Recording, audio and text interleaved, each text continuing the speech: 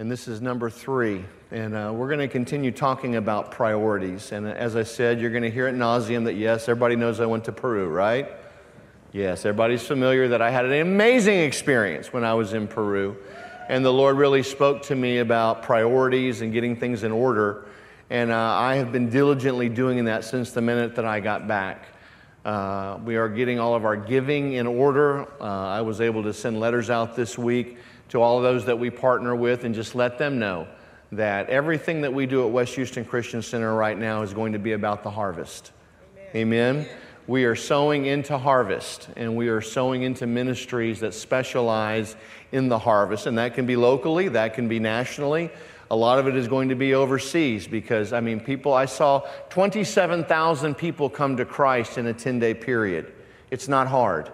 All we have to do is have the people and the resources there to do the harvesting. There's also discipleship, which is a big part of what the church does. We want to be a part of discipleship. So that's why you're here this morning. It's to be discipled in the things of the Lord. It's a discipline. Amen? Jeff and I have both been working out at the MAC for 35 plus years. You can look at Jeff and tell that he's been more disciplined than me at the MAC. Amen? I like pizza, and Jeff swore it off years ago. Jeff was the first one that said, Jack, have you ever put juice in your cereal and not milk?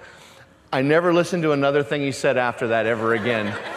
Totally lost me. I'm like, get behind me, Satan. Why would you ruin those Captain Crunch with juice?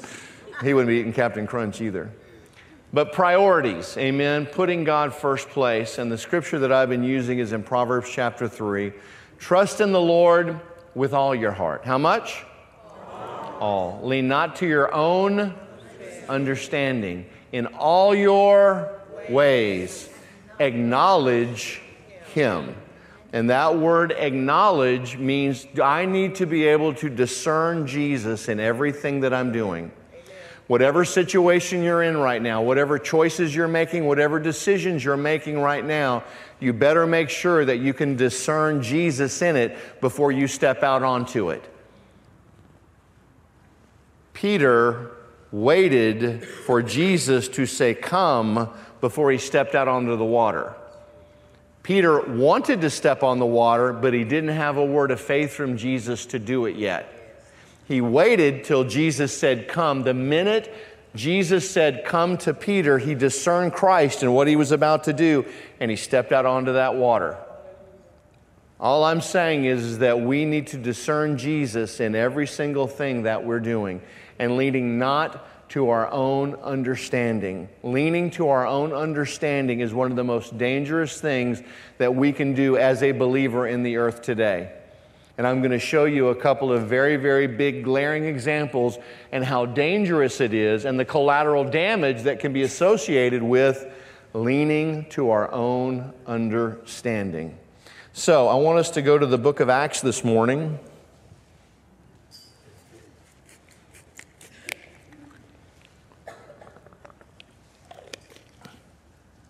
Acts chapter 27, if you brought your Bibles.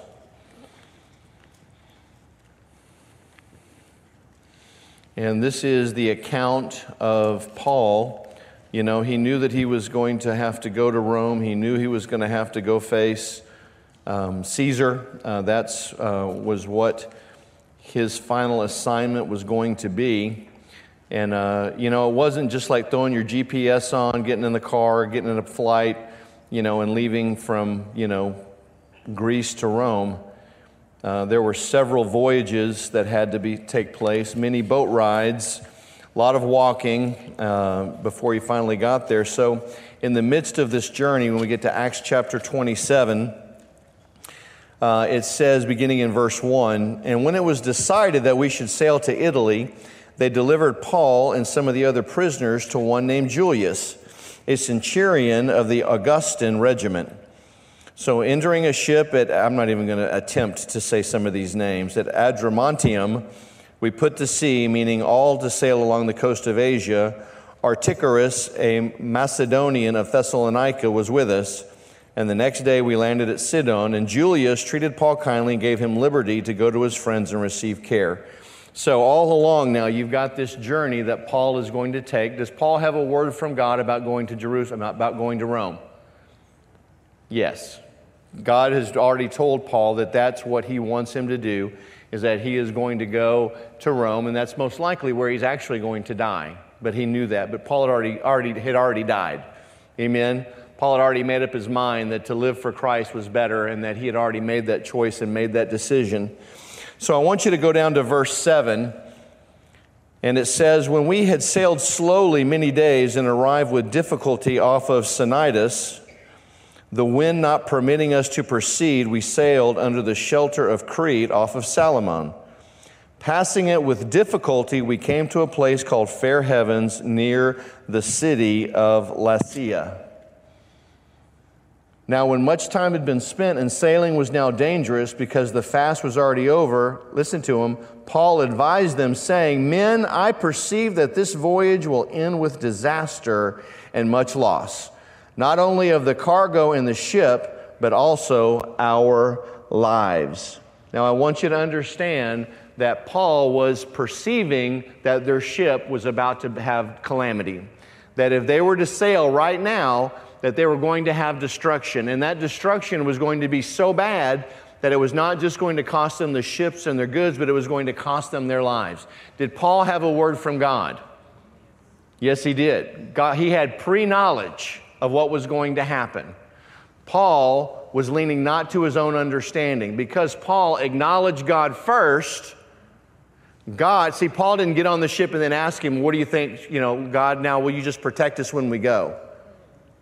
We have to be really, really wise about that, about starting our own voyages and starting our own journeys and getting halfway and then asking God to bless it.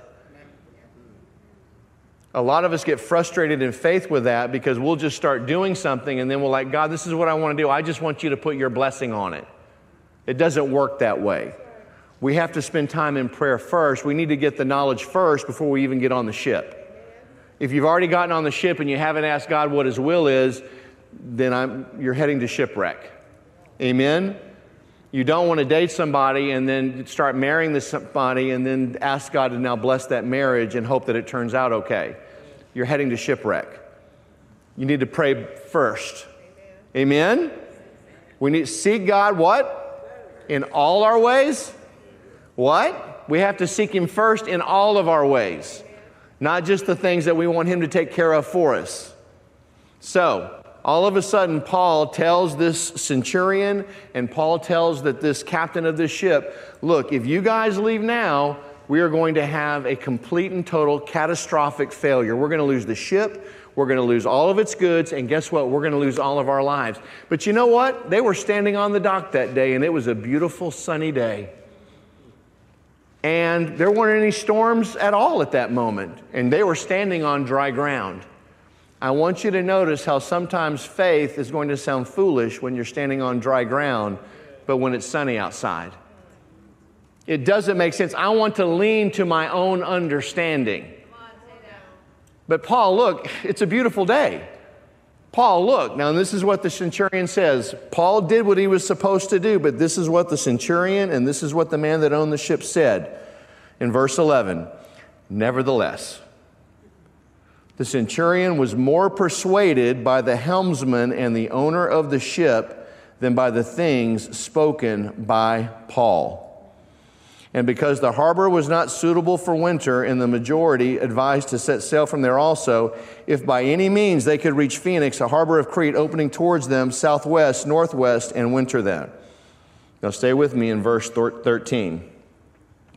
When the south wind blew softly, supposing they had obtained their desire, putting out to sea, they sailed close by Crete.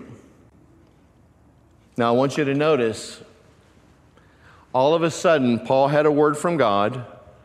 He told these men what was going to happen. God had put in God first place. Paul had put in God first place. Nevertheless, the centurion and the helmsman, all of a sudden they came up with all of these reasons why they should leave. Well, we can't harbor here. Well, it's not big enough. Well, there's not enough food. Well, there's a better place over there. What did they start doing? They started leaning to their own understanding.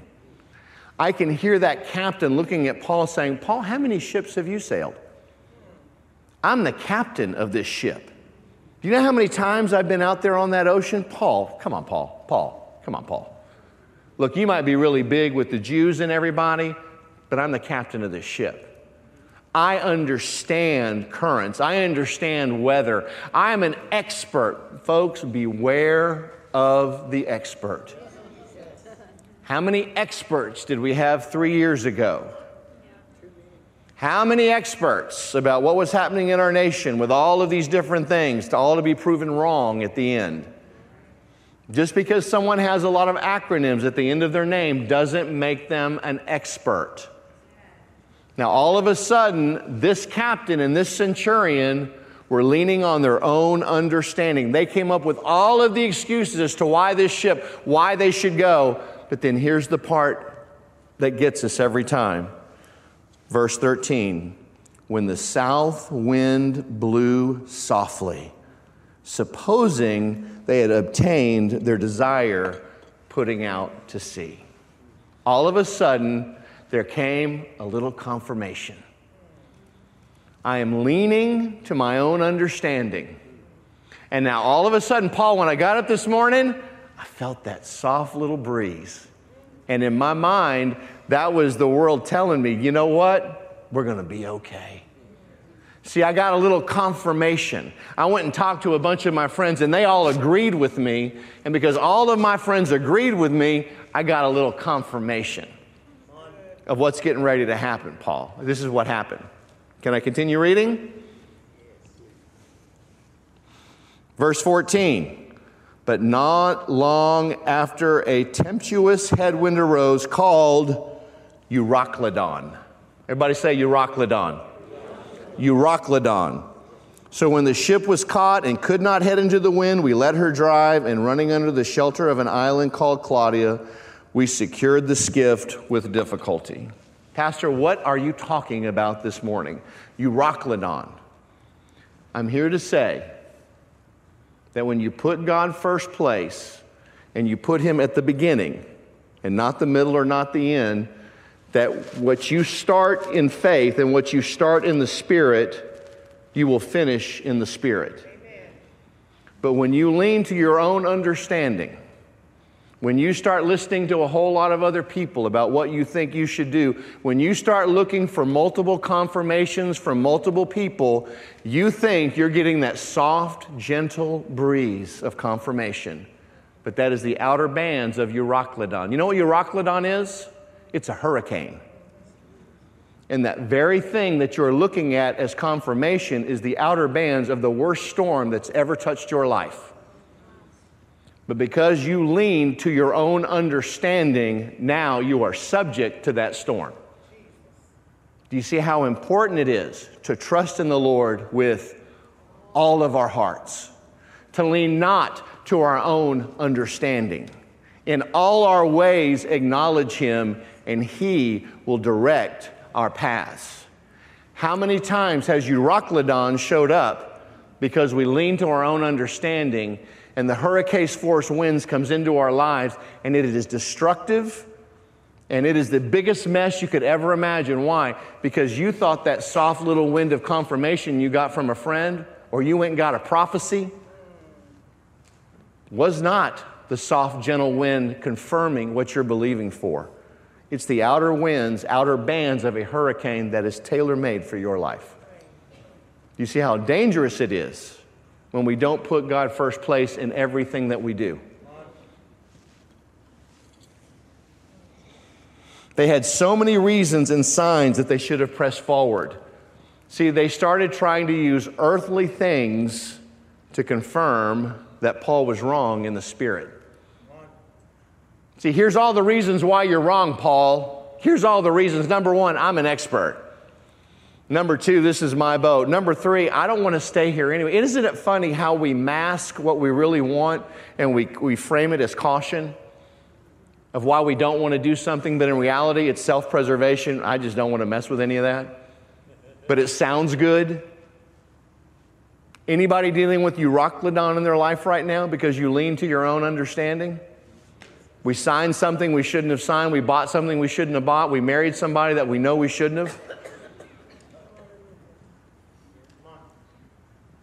Listen to me. There is no biological clock in the Bible.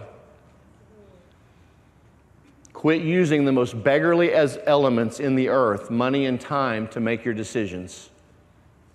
Those are the base elements, beggarly elements that are in the earth. They're the least things in the earth, but we use those two things to make all our decisions. And we want to hurry up, we want something, we're willing to lay aside all of the signs that tell us, well, I shouldn't do this. There's no way I should do that. There's no way I should do this. Then all of a sudden somebody will say, well, what do you think? Well, yeah, I think that'd be a great idea. And that great idea, the other side of it is Euroclydon. And it's a hurricane. And it's made to be destructive. Let me give you an example of it. Go with me to the book of Genesis. Isn't it amazing when Euroclydon hit, Paul didn't sound so crazy anymore?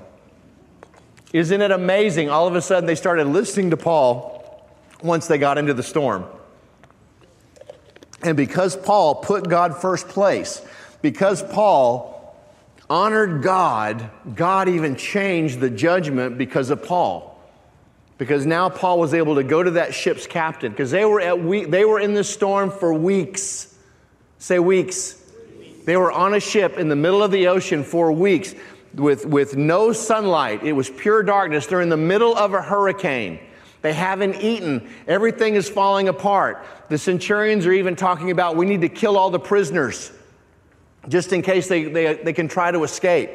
But because Paul went to God first, say, put God first.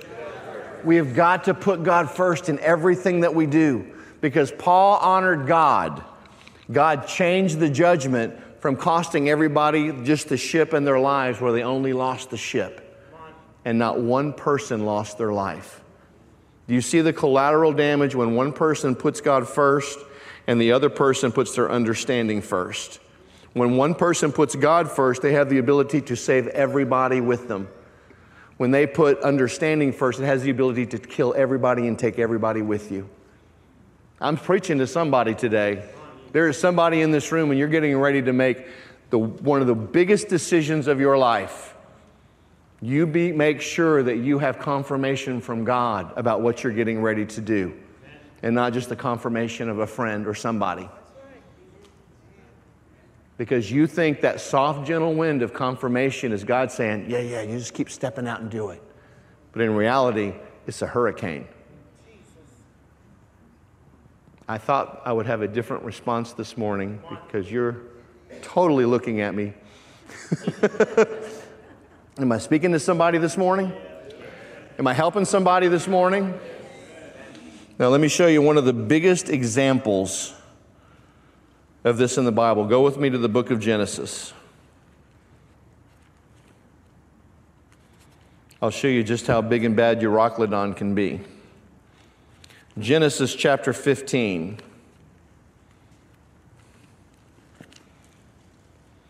Beginning in verse 4.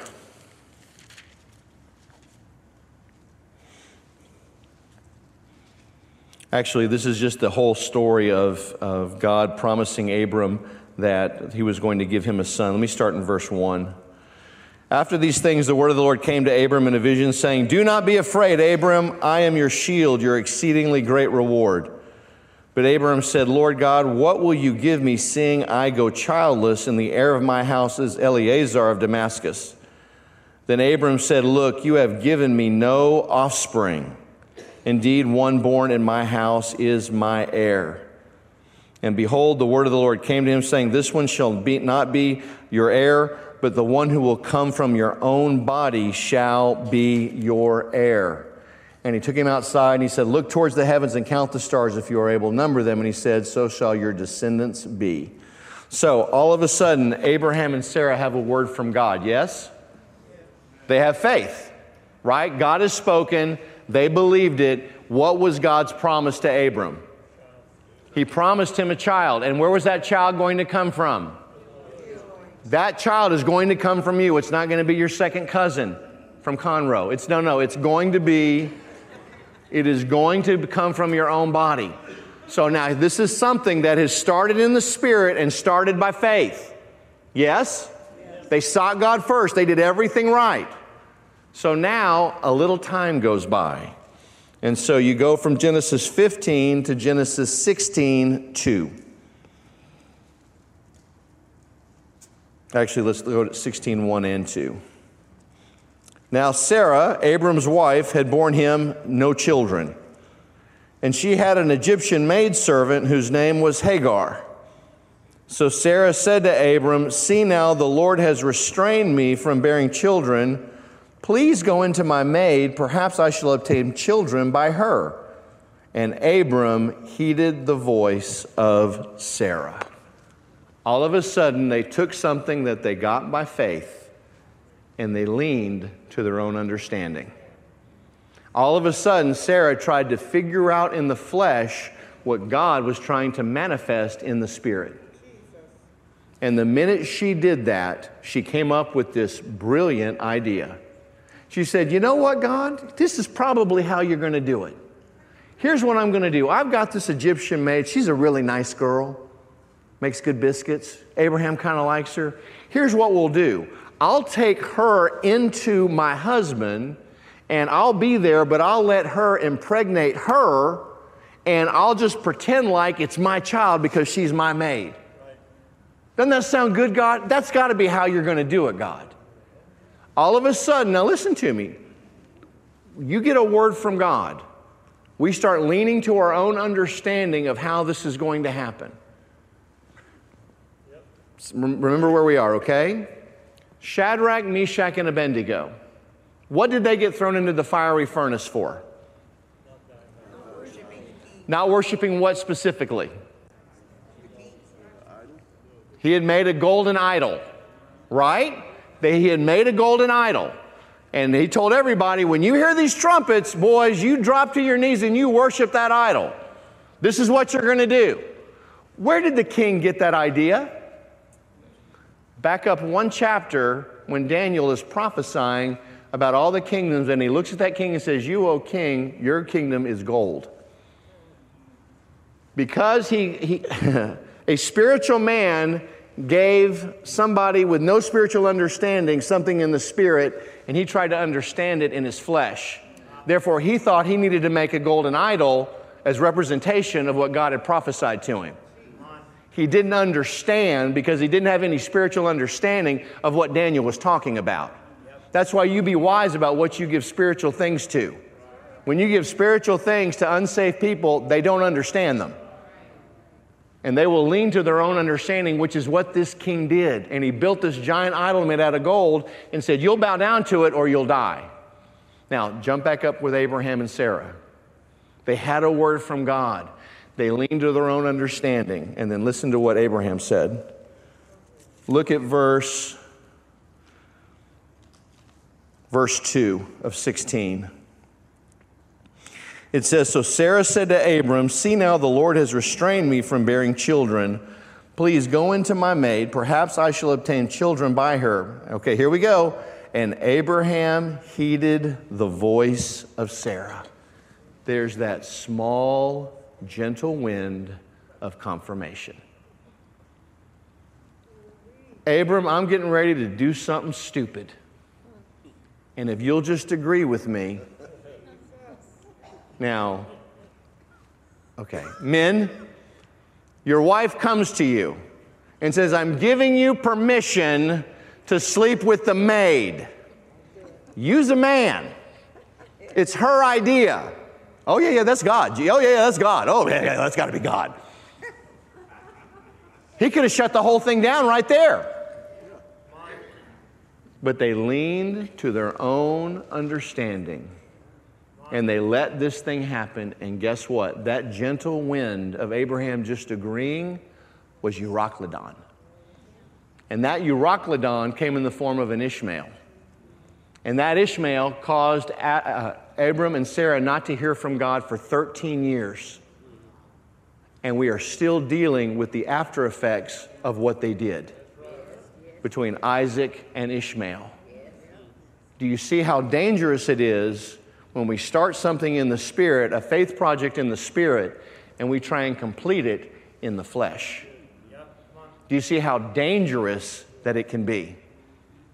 I don't have time for Euroclydon. I don't have time for Euroclydon in my life because it is a long-lasting, powerfully winded storm that doesn't just go away. There are complications and there is collateral damage. Amen? Now, if you're taking notes, I want you to write this down.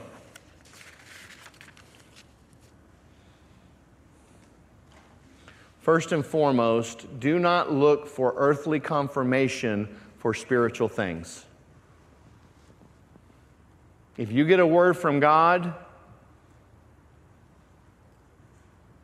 confer no more with flesh and blood. If God tells you to do something, don't go around and try and get a whole lot of people to agree with you. That's like people that come to church and they ask you to pray with them. Then they go to the next person, will you pray for them? And then when you go, will you pray for them? People think that their answer is going to be in the abundance of prayer, not the faith put into it. You get a word from God, you confer no more with flesh and blood. God has already told you what you're supposed to do. Why in the world are you going to go look around and ask somebody, well, what do you think? Because guess what? We all think. We all have our own opinion.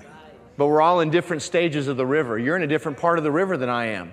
So what looks good to me over on dry ground, you're going to drown where you are.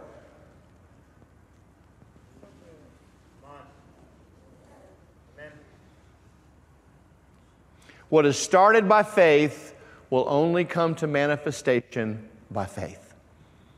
The only way your faith project is going to come to manifestation is if you stay in faith until it manifests. You cannot start something by faith or in the Spirit and end it in the flesh. It will not come to pass. You cannot make it come to pass of your own will. It has to be done by faith. What is started by faith will never come to manifestation by the flesh.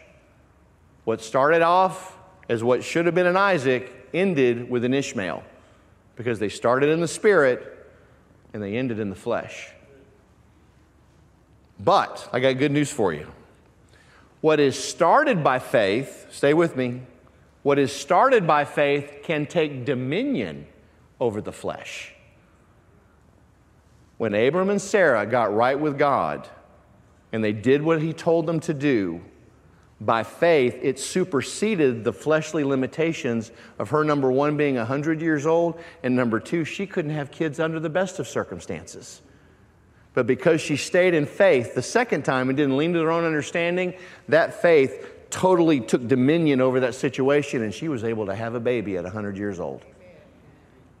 If you will stay in faith with what you're believing for, your faith will take dominion over all of the circumstances and all of the little things that try and come up before you.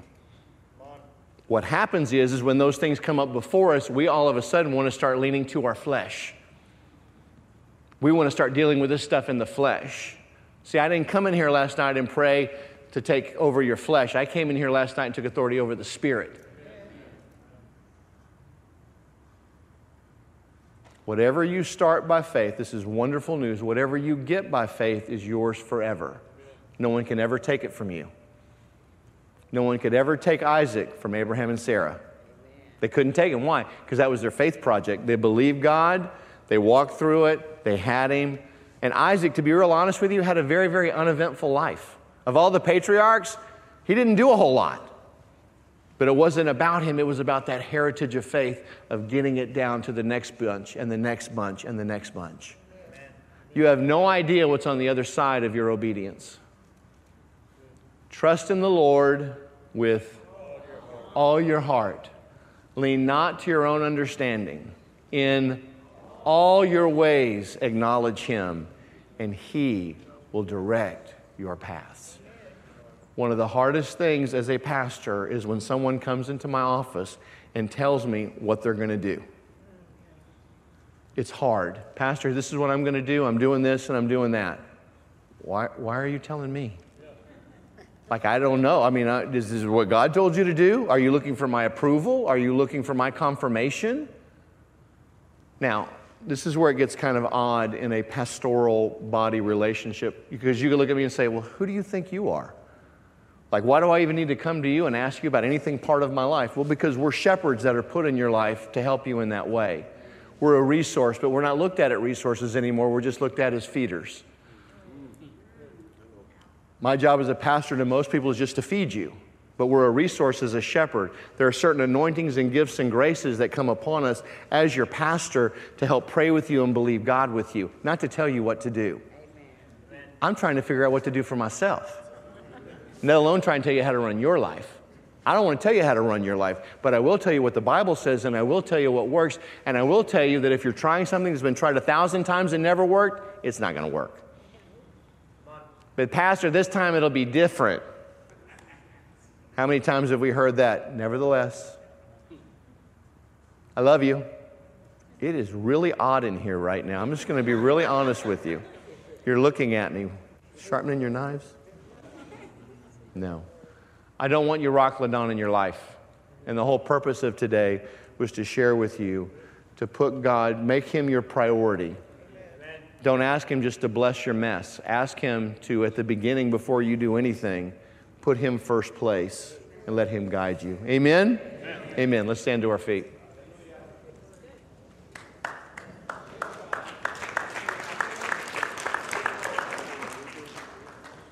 We don't ever like for a service to end, and I didn't do it last week, but yes, got to receive the offering. Sorry. Thank you, Lord. Okay, sit back down.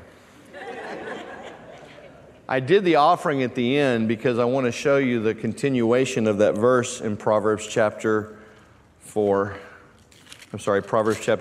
Go with me to Proverbs 3, and the ushers, you can start getting ready. This won't be long. Thank you, Virgil.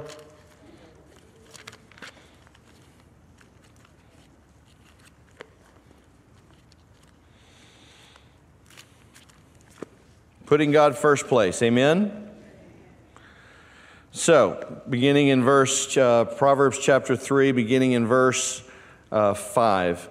Trust in the Lord with all your heart and lean not on your own understanding. In all your ways acknowledge Him, He shall direct your paths. Verse 7, do not be wise in your own eyes. Fear the Lord and depart from evil. It will be health to your flesh and strength to your bones. How many of you agree with everything that was just written and said? Every word. Okay, the next verse, verse 9. Honor the Lord with your possessions and with the first fruits of all of your increase.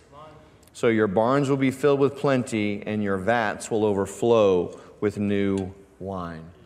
I want you to notice that when you're giving, God is not trying to fill His vats. He's trying to fill your vats. And when you bring of your gifts and your tithes and your offerings, go ahead and bring up the graphic. You know, we're believing God right now for $30,000. And I just want to give God praise. Can we ready to do a little praise dance? Amen. Here it comes. This is what came in last week towards our project, phase 1 of our project.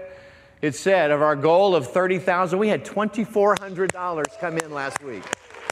Praise God. Thank you, Lord. Hallelujah. Well, Pastor, why are you excited about it? It was only $2,400. Folks, quit looking for one check to fix everything. God is not Santa Claus. Sometimes it's in the fragments. Sometimes it's in a big gift. But any time that God gives or any time that God blesses us, I give Him, I don't care if it was $1. I'm excited. Praise God. We are on our way. But we have ordered the air conditioning. That is on its way. We have ordered the lighting for the sanctuary. You're going to see a difference in here. But I don't want to rob you of an opportunity to have your vats filled. Amen? I am not just going to write a check and rob you of the opportunity of sowing into this. So if you would like to sow specifically into our building fund, just earmark that on your offering this morning. All of it will be set aside. 100% of it will go towards what we're believing for. This is phase 1, which is replacing the children's, I want to say refrigerator, but that'd be a very expensive refrigerator, wouldn't it? The air conditioner in the children's wing, and then also replacing the lighting in here. We're going to have LED lighting in here, which will make it substantially cooler. For all those with your Holy fans, you can leave your Holy fan at home, because we're going to have some LED lighting in here, and it's going to help with air conditioning, it's going to help with the electric bill, and all those. So these are good things, these are good stewardship things that we're doing. But I want to give you an opportunity to sow. If you're giving online, please designate that this is going towards that special offering. If you're bringing your regular gifts, tithes, and offerings, guess what? It's opportunity for increase. Amen? It is time for our vats to be filled. Hold up your offering. I want to pray over it.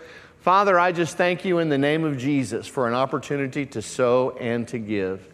And Father, we plead the blood of Jesus, Lord, over these projects, Lord, what you're doing here, Lord. I'm not worried about it. We have just cast the care. We are rolling all the care, Lord, of all this over onto you. Lord, this is your church. And Father, you didn't just pay it off just so that it wouldn't have air conditioning, God. We fought the million-man army, Father. You paid this thing off. So, Lord, I thank you, Father, that we are trusting you, that we are putting you first place in these choices and in these decisions. I thank you for wisdom. Man, can I just encourage y'all? Pray for wisdom for Michelle and I.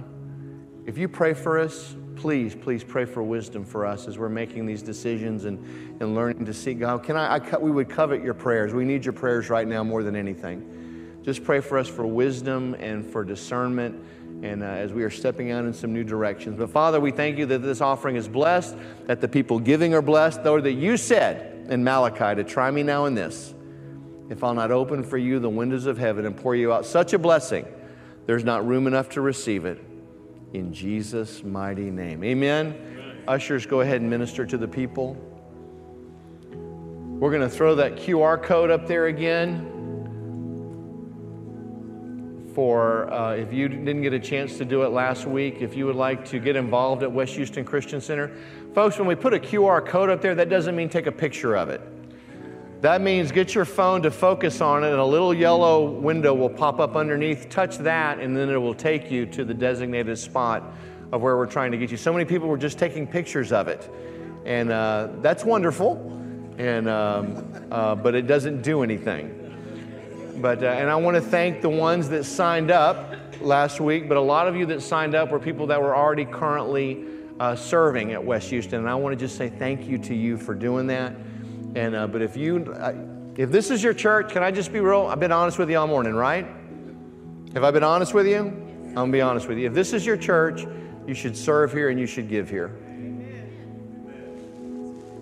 I just don't have any other way of saying that. If this is the place that God has called you to be, then there's a supply of the Spirit that you should bring. And it is our time, it's our talent, it's our treasury. Thank you, Lord. So if you've never made Jesus Christ the Lord of your life, I want to pray with you today. If you don't ever remember a time where you asked Jesus to come into your heart, to be your Lord and be your Savior, it's the beginning of a wonderful, wonderful journey. I know I keep picking on my friend Jeff, but Jeff knew me back before I knew Christ. And he knows me now. And there's a big difference of what God has done over my life over the past 32 years, almost 32 years now. I have the best life. Not because I have money, not because I have an amazing smoking hot wife.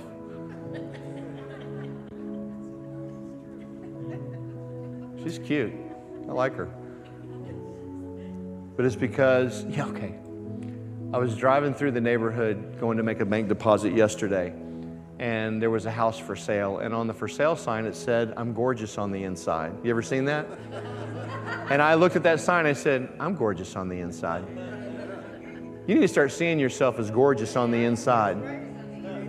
You're gorgeous on the inside because Jesus lives in your heart.